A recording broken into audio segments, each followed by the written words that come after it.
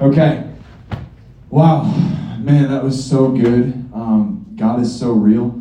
God is so here. And I'm just excited to press into that more, honestly. I was just reflecting a little bit before tonight and during worship, and I just was reminded of how awesome growth is, and truly, honestly, how awesome it is. I mean, it's fun to grow in new skills, learn new things, grow even in a friendship with one another. But how many know there's nothing compares to growing in a relationship with God, and I just want us to truly see Him rightly tonight, to value our relationship with Him as we should. And honestly, it's the one thing I can grow in, and I know it's gonna last for forever. It's eternal. That's where I wanna invest. I wanna take the time that I've been given on this earth and invest in the things that are gonna matter hundreds of years from now. We're gonna be alive. We're gonna be with the Lord, and in that day, I wanna reflect on the life that He gave me on this earth, and I wanna realize, man, I put it where I should have. I invested in Him. I invested in people. That, as far as I know, that's all that's going with us.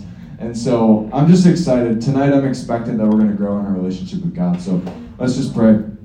Jesus, we love You so much, God. We honor Your presence, and I'm desperate for Your presence, God. We come together collectively and say that without Your presence, this is truly a waste of time, God.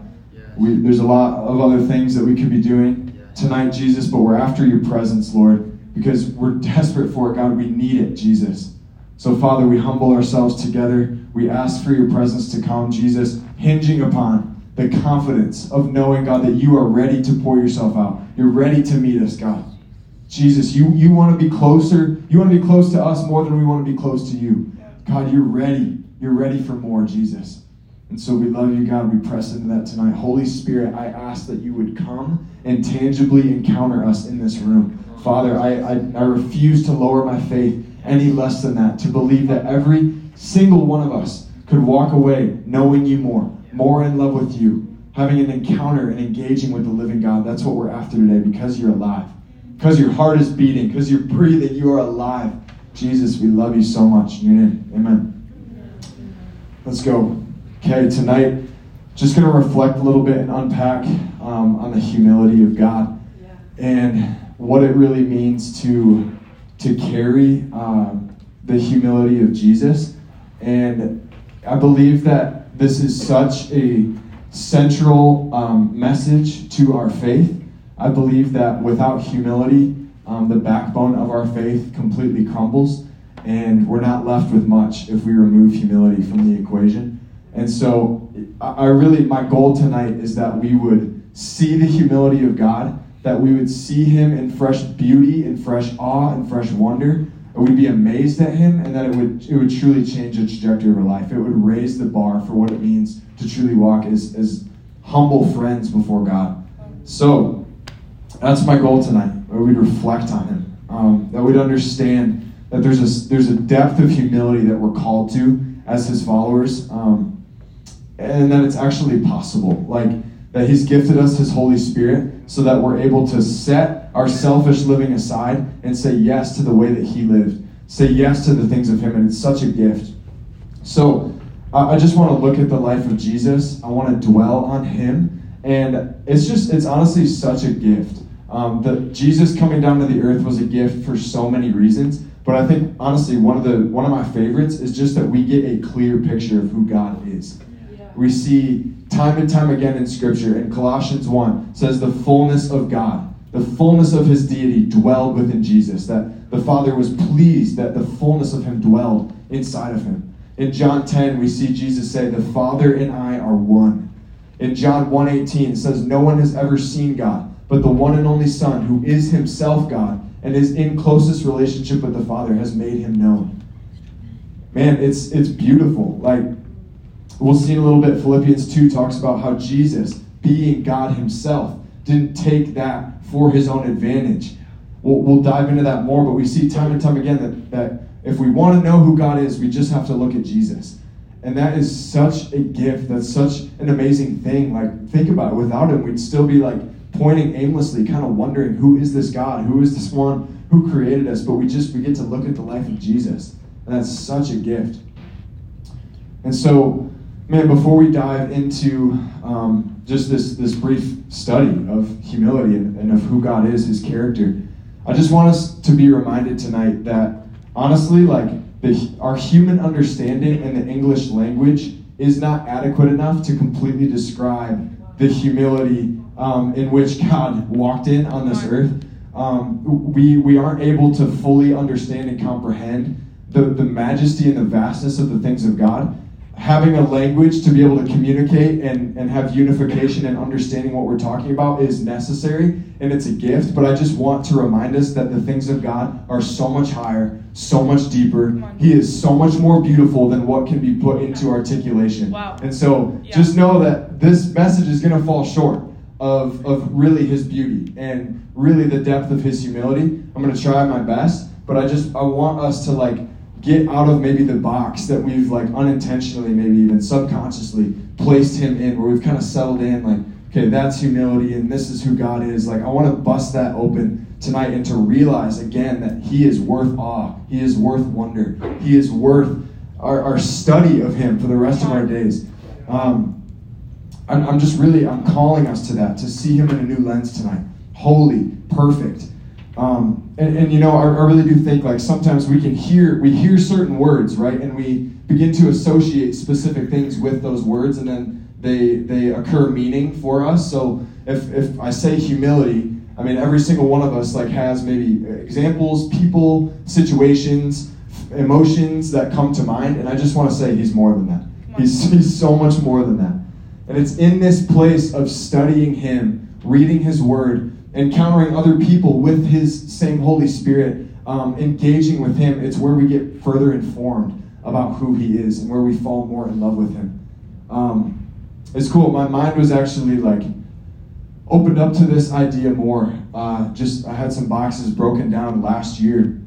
We were in a staff meeting and for the movement, and it was really cool. Jonah felt like he received just a prophetic tongue, that he wanted to pray in a tongue over our staff, and just that it was supposed to be interpreted by somebody on the staff. And it's cool. I mean, we see in 1 Corinthians 14, how speaking in tongues, it's a gift, right? And it can be used in a lot of different contexts. But in this context, we see, like, in a Christian context like this, a tongue can be spoken, and then that's a gift. And then also another gift is that we can be edified by somebody's interpretation of what's being said.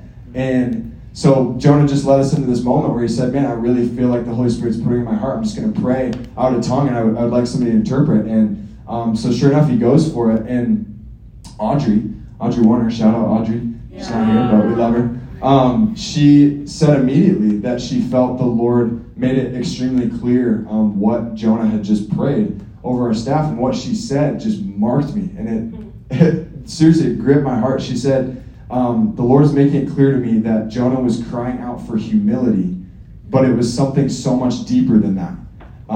Something so much deeper than, honestly, being able to really even use that word. Like, he was praying for something. The best word I've got is humility, but he was crying out for something so much deeper than that. And that just blew me away, honestly, and it sharpened me, and it reminded me that the God I love, the God I serve, the God I worship, he's so much more than the view of him that I often settle for. He's so much more than that. And this really does run deep. Like, I want us to see this, that God isn't just loving, God isn't just humble, God is love, God is humility. Like, apart from the presence of God, those things don't exist. They find their origin within God. And so he's so much more than even just those things being attributed to him. He is that. He is those things. And so this is our clearest picture of these virtues, of humility, of love. It's his life, and it's what he's done for us. So, man, don't you love him? Like, he's just so beautiful. Okay, so what I really want us to see tonight is that humility is truly the foundation of our lives as Christians.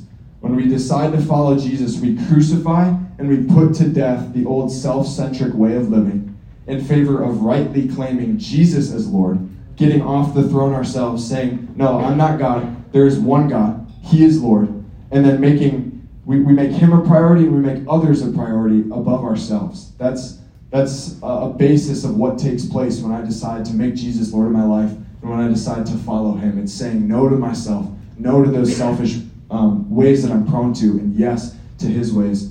And so it's absolutely essential to the Christian life. The absence of humility is the absence of Christianity. I do believe that. And there's a quote from C.S. Lewis that I think sums this up really well. It says, "In God, you come up against something which is in every respect immeasurably superior to yourself. Unless you know God as that, and therefore you know yourself as nothing in comparison, you do not know God at all. As long as you are proud, you cannot know God. A proud man is always looking down on things and people. And of course, as long as you are looking down, you cannot see something that is above you."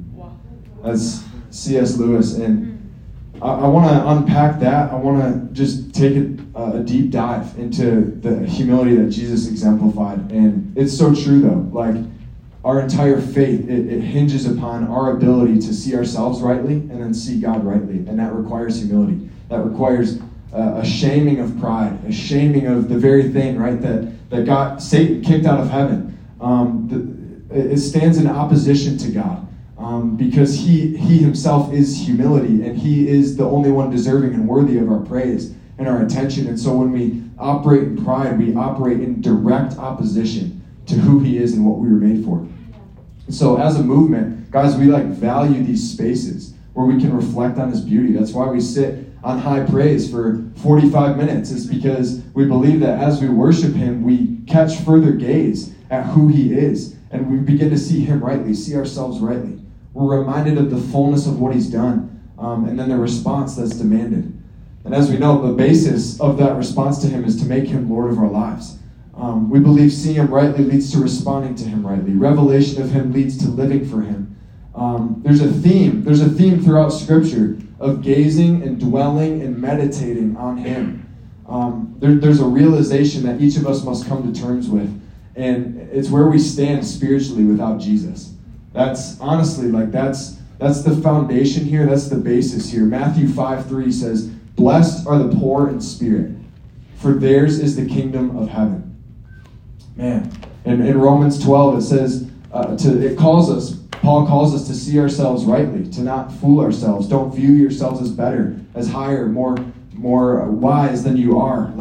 There's warnings throughout Scripture, and that's beautiful. The poor in spirit, that's the ones who obtain the kingdom of heaven. Jesus is calling us. We cannot accept Jesus. We cannot follow him without first coming to terms with our need for him. We have to first see that. We have to first be brought to that place. And it's in this place that we call upon a Savior to pull us up and out of separation from a holy God. But we don't just get to call upon him, take his blessing, and then lose the humility that first led us to his feet. We must not be people who do this. That's not following Jesus. That's fooling ourselves into thinking that we can have the blessings of God without the commitment of covenant with him. We can't lose the desperation and the humility for him. Guys, when we make him Lord, we give up ourselves completely. We give up our rights. This is the essence of humility. In 1 Corinthians 6, I love this passage. This passage has gotten me out of sin. This passage, meditating and dwelling on this passage has totally changed my life. 1 Corinthians 6 talks about how we were bought with a price. Right? It says how our bodies, our lives don't belong to us ourselves, so that we should live in a manner that glorifies God. Man, I need to hear this. I need to dwell on this daily. Do we understand how much this reality should affect the way we act, the way we think, the way we prioritize, the way we talk and engage, that we don't belong to ourselves, that we aren't the main character of our own lives, let alone this entire thing?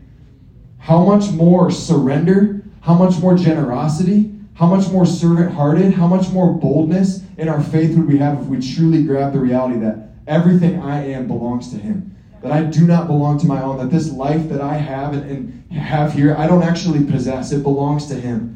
I didn't do enough good things to earn breath in my lungs. I did not make enough right choices to convince God that it would be a good idea to save me. I was not around when the Trinity determined to create mankind in their own image and start the human race. Wasn't around for that.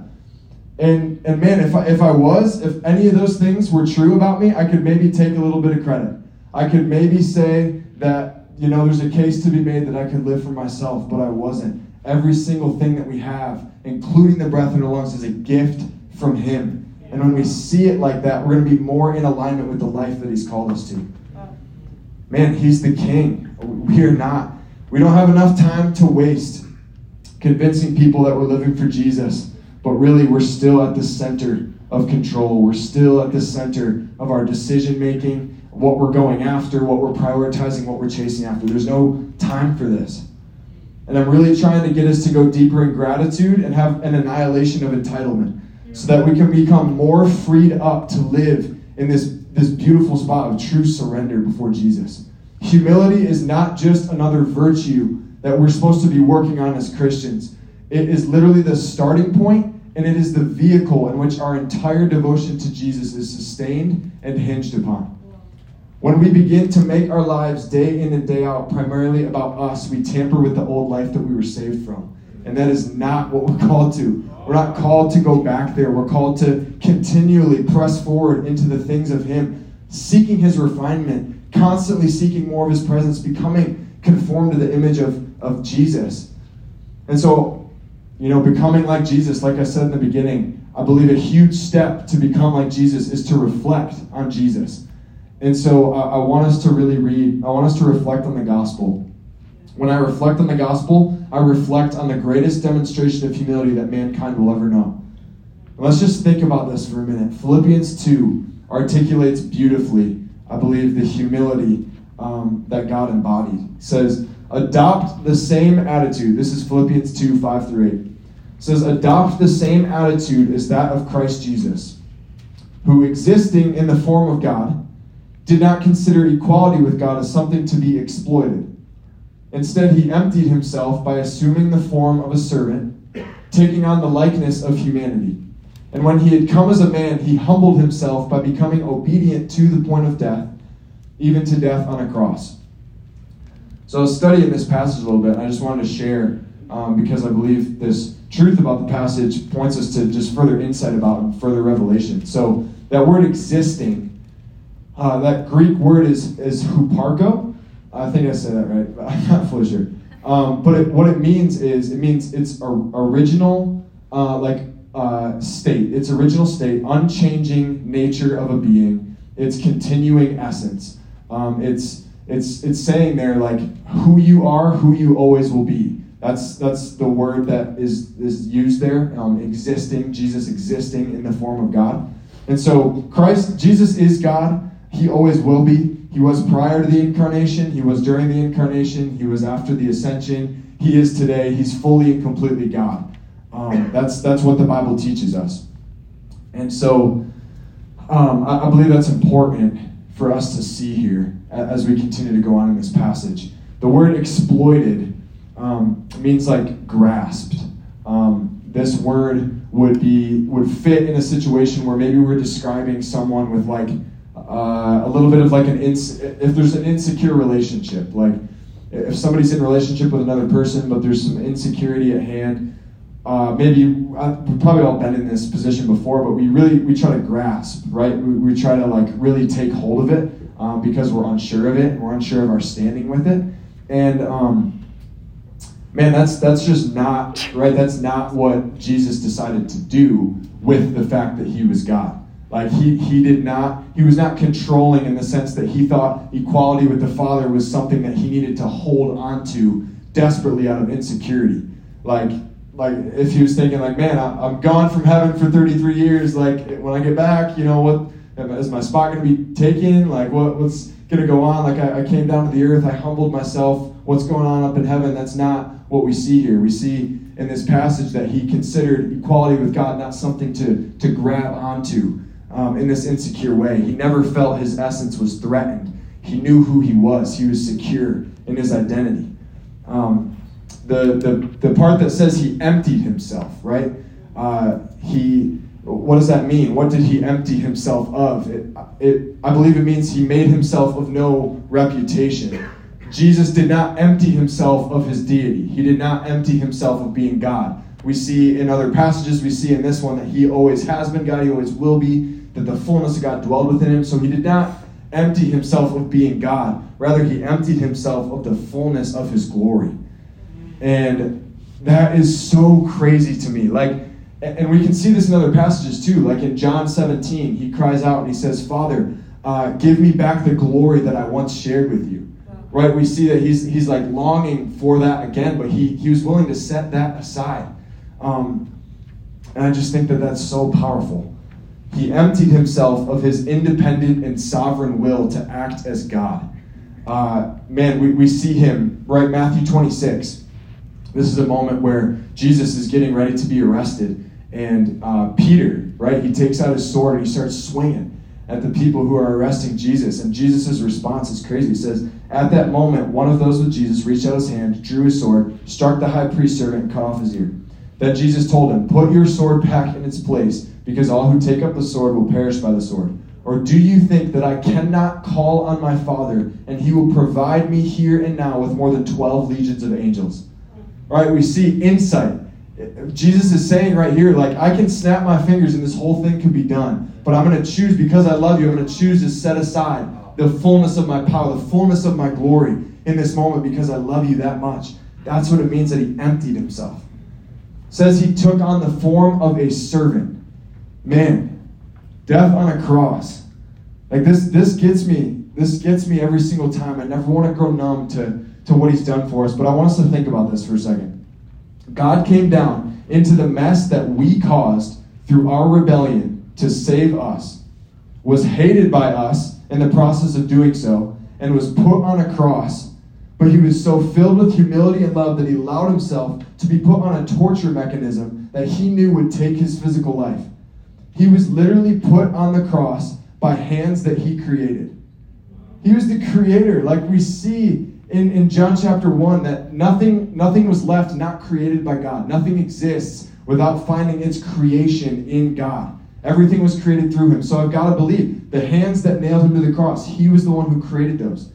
He was the creator and sustainer of the very life, breath, and energy that was being used to pin him to that cross. And yet he never got off. He never snapped his fingers and said, it's done, I've had enough. He stayed on there, set aside. I wish I could understand it more, but he set aside the fullness of his glory. Are we familiar with this humility? Man, I want to spend the rest of my life trying to grab it. Because it's in this place of grasping the humility of God that we see the insanity of the pride of man.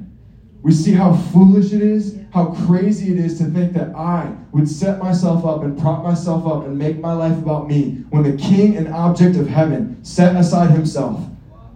Man, it's crazy. Like, when I reflect on how the king of heaven's eyes are not on himself, that gives me the strength to get my eyes off of myself. Right? Like, if there's someone who had a reason to make it all about him, it was Jesus. He had every reason, every right. He's perfect, he's holy, we are not, and yet he didn't. And so, man, it really convicts my heart and brings me to a spot where it's like, how could I make my life about myself? We see, the next thing I want to point out is that we see a clear connection with Jesus' confidence in his identity and his humility in which he operated. His actions were very obviously not the actions of someone like we talked about who is insecure and who is trying to grab for position and title, doing things to feel better about himself or prove himself. He wasn't doing that. There's a lesson for us to learn here about humility. The invitation to live in relationship with Jesus is an invitation out of the worldly rat race to obtain recognition and notoriety. Because what worldly applause or title could be given that means more than son or daughter of the King of Heaven? Guys, without knowing who it is that he has declared us to be, it's extremely difficult to walk humbly. Because if I'm unstable and unsure about what he says, then I want to know what you say. And I really care about what they say. And I all of a sudden live consumed by the opinion of man, and I forgot the opinion of God. And man, I really believe it's almost impossible to walk in complete humility in this life if I do not know what he's already said about me. I'm just going to be clawing and grasping for approval and attention, and then we miss out. We miss out on the life of humility. And I want to be very clear here. I am not promoting self-love or even having a good self-esteem. The type of confidence and security of identity that I'm talking about comes with, like we said already, an acknowledgement of my despair without him, but a deep confidence when I'm with him. A confidence of the identity and security that he's given me, not that I find in and of myself. And that's a loud voice, that's a loud thing right now in culture, is this self-love, this whole message, and that's not the gospel. That's not following Jesus. Gospel is coming to an end of myself, understanding that I am broken and that I'm in need of a Savior. And then it's finding my confidence and security in the one who's unshakable. And the one who, right, can actually speak and it really matters. Like, man, that's what we're after. So I want to show you another example on top of Philippians 2 that reveals the correlation here between knowing who you are and operating in humility. So John 13, if you have your Bibles, you can share in John 13, 3 through 5. I'm just going to read this and we're going to break it down. So it says, Jesus knew that the Father had given everything into his hands, that he had come from God, and that he was going back to God. So he got up from supper, laid aside his outer clothing, took a towel, and tied it around himself. Next, he poured water into a basin and began to wash his disciples' feet and to dry them with the towel tied around him. There's something extremely significant about this passage in that it gives us insight as to why Jesus got down to serve his disciples in this way. And I think this passage is extremely fascinating. Pastor Kyle from Berkeley actually pointed this out to me a little while back. And it says, or the insertion here of the word so says a lot, right? It's in other translations.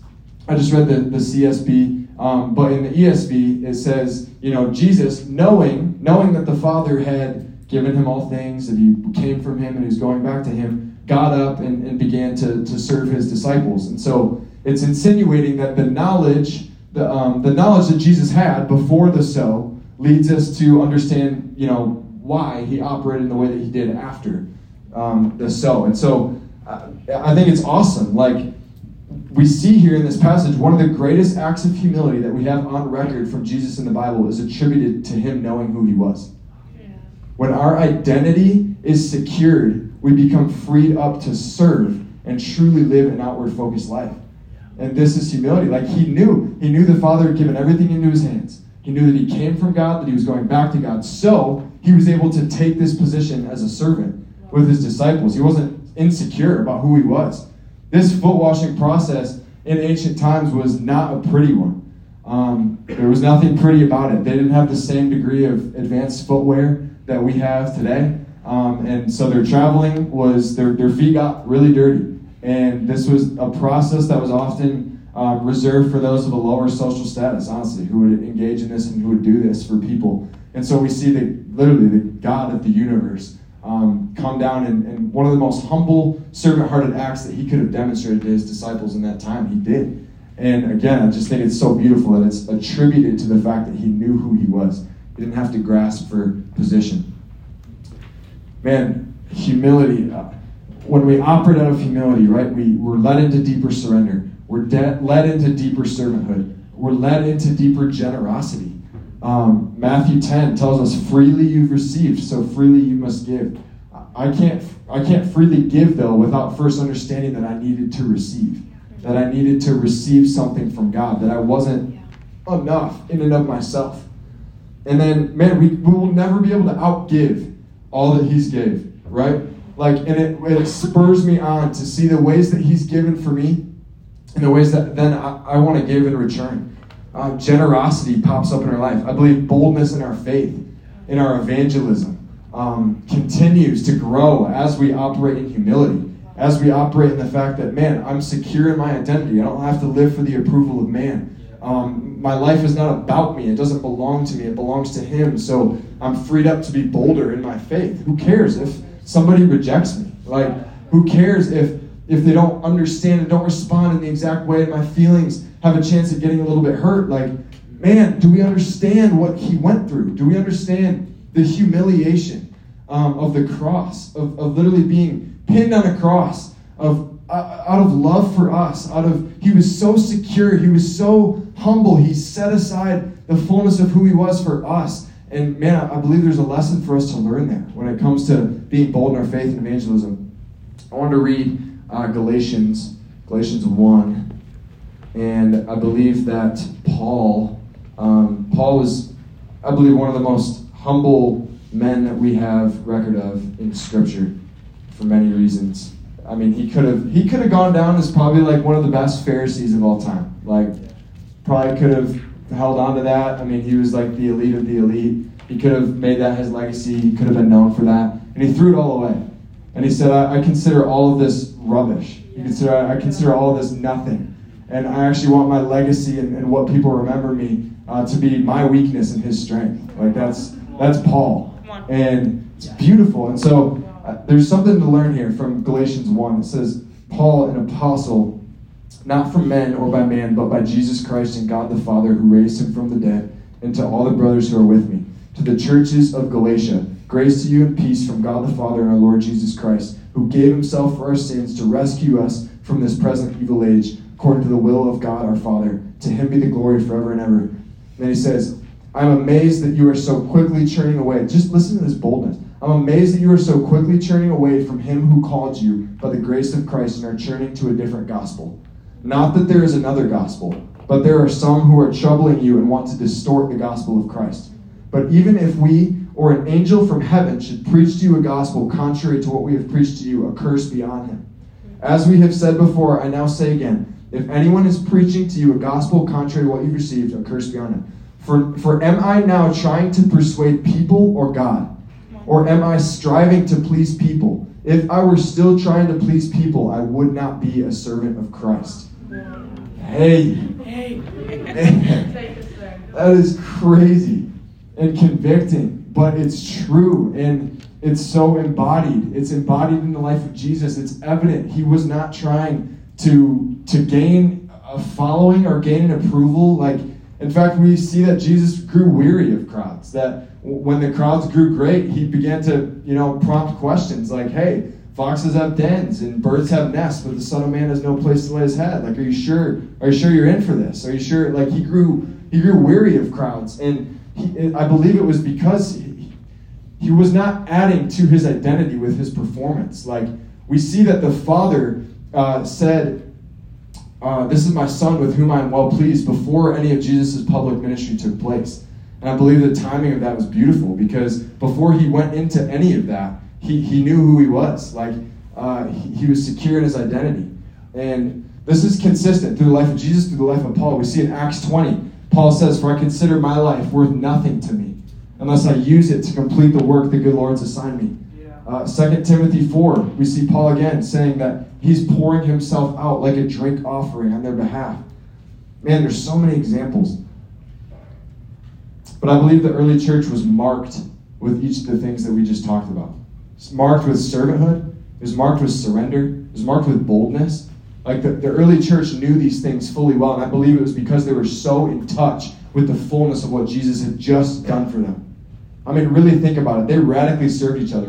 There's proof in the scriptures that, right, nobody around them had any needs, that many of them, in the face of persecution, stood strong for their faith. Like, all these things were characteristic of the early church, and I believe they saw this perfect man who loved them flawlessly and then gave his life for them, and they were completely captivated by him.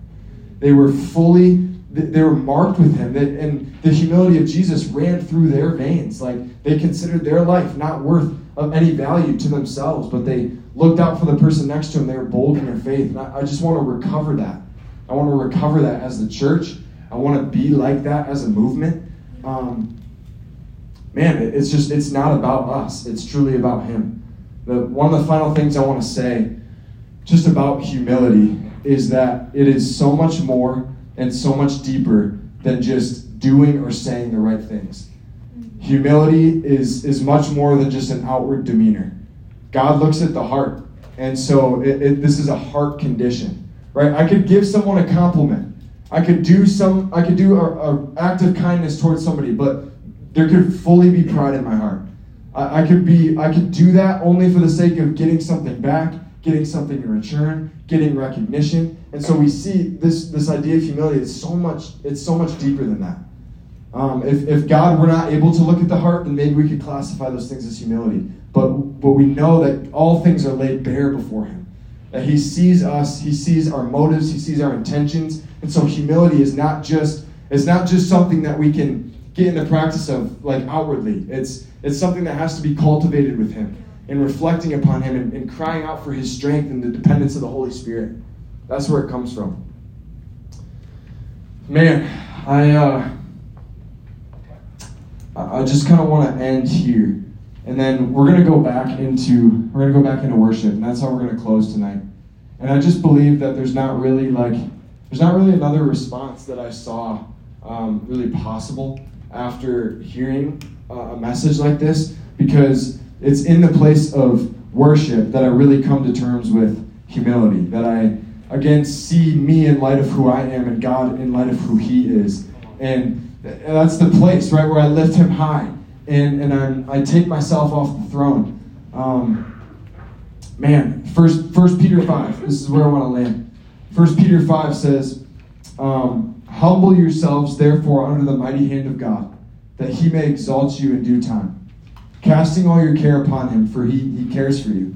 Be sober, be vigilant, because your adversary, the devil, as a roaring lion, walks about seeking whom he may devour. In this passage, I think there's no coincidence here that it's talking about humbling yourself before God, and then it mentions the fact that there's an enemy out there who wants to steal and kill and destroy your life. And one of the greatest ways the enemy wants to destroy your life is to get you comfortable with pride, to let it slip under the radar, to get it to where you're not going to notice it anymore, and really you're thinking that you're living this life out for Jesus, but really bottom line, it's about yourself. And man, that's the enemy wants to get us in that boat, but that's the very thing, like I reflected on earlier, that got him kicked out of heaven. Like that's the thing that God stands in opposition to. We can't fall prone to the trap of the enemy to make our lives about ourselves. It truly is all about him. And the world right now is all about an elevation of self. It's all about looking out for your interests, trying to climb this ladder and be seen by the rest of the world. And so, because we know that, one of the most countercultural ways that we can live as Jesus people is to walk in humility.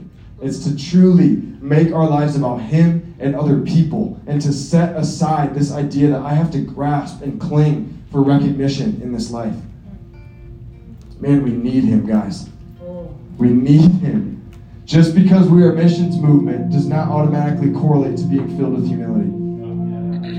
Like we said earlier, the greatest actions in speech can be done with a prideful heart. And man, let him truly cultivate something special. Like these messages, they're from the heart, and they really speak to who we want to be as a people, who we want to be as a movement. And guys, we cannot leave humility behind in this journey with us. It has to be about him. We have to look at him, and I promise it's going to lead to more surrender.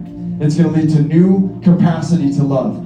It's going to lead to new levels that we didn't think were possible of boldness in our faith. It's going to lead to these things, but it's got to be about him. I just want to pray. Jesus. Oh. God, thanks for being our example. Lord, thank you. Thank you for being a God who does not just call us to things and then watch from heaven and not put forth any effort. God, you went first, Jesus. You're not calling us to any kind of life that you first did not exemplify, Jesus. Man, and that makes me fall in love with you because you're credible. God, I see that you actually live this out. You live this out to a degree that not any of us can even understand and not any of us can ever walk in. God, you went first, and yours meant the most because you gave up the most. But Jesus, we look at you, God, and you are our bar. You are our standard. So Holy Spirit, I pray that you would come and just show us, Father. Show us the areas of our heart that have yet to bow to you. Show us the areas, God, of our lives, Jesus, and our attitude that is still more about us, God, than you. More about us than other people. Jesus, I just pray that your sweet conviction would come, Father, and I pray that as we worship you, you would meet us and show us, God, that you would sharpen us and refine us. God, as we pour out our worship and praise to you, I pray that you would do something special in our hearts, God. Man, we call upon you. We love you. Yeah, guys, so just respond in worship. Just tell him who he is. We're a family. If you need prayer, man, come up to any of us, come up to anyone in this room, just receive prayer, confess things to one another, be healed. But let's just engage with God during this time.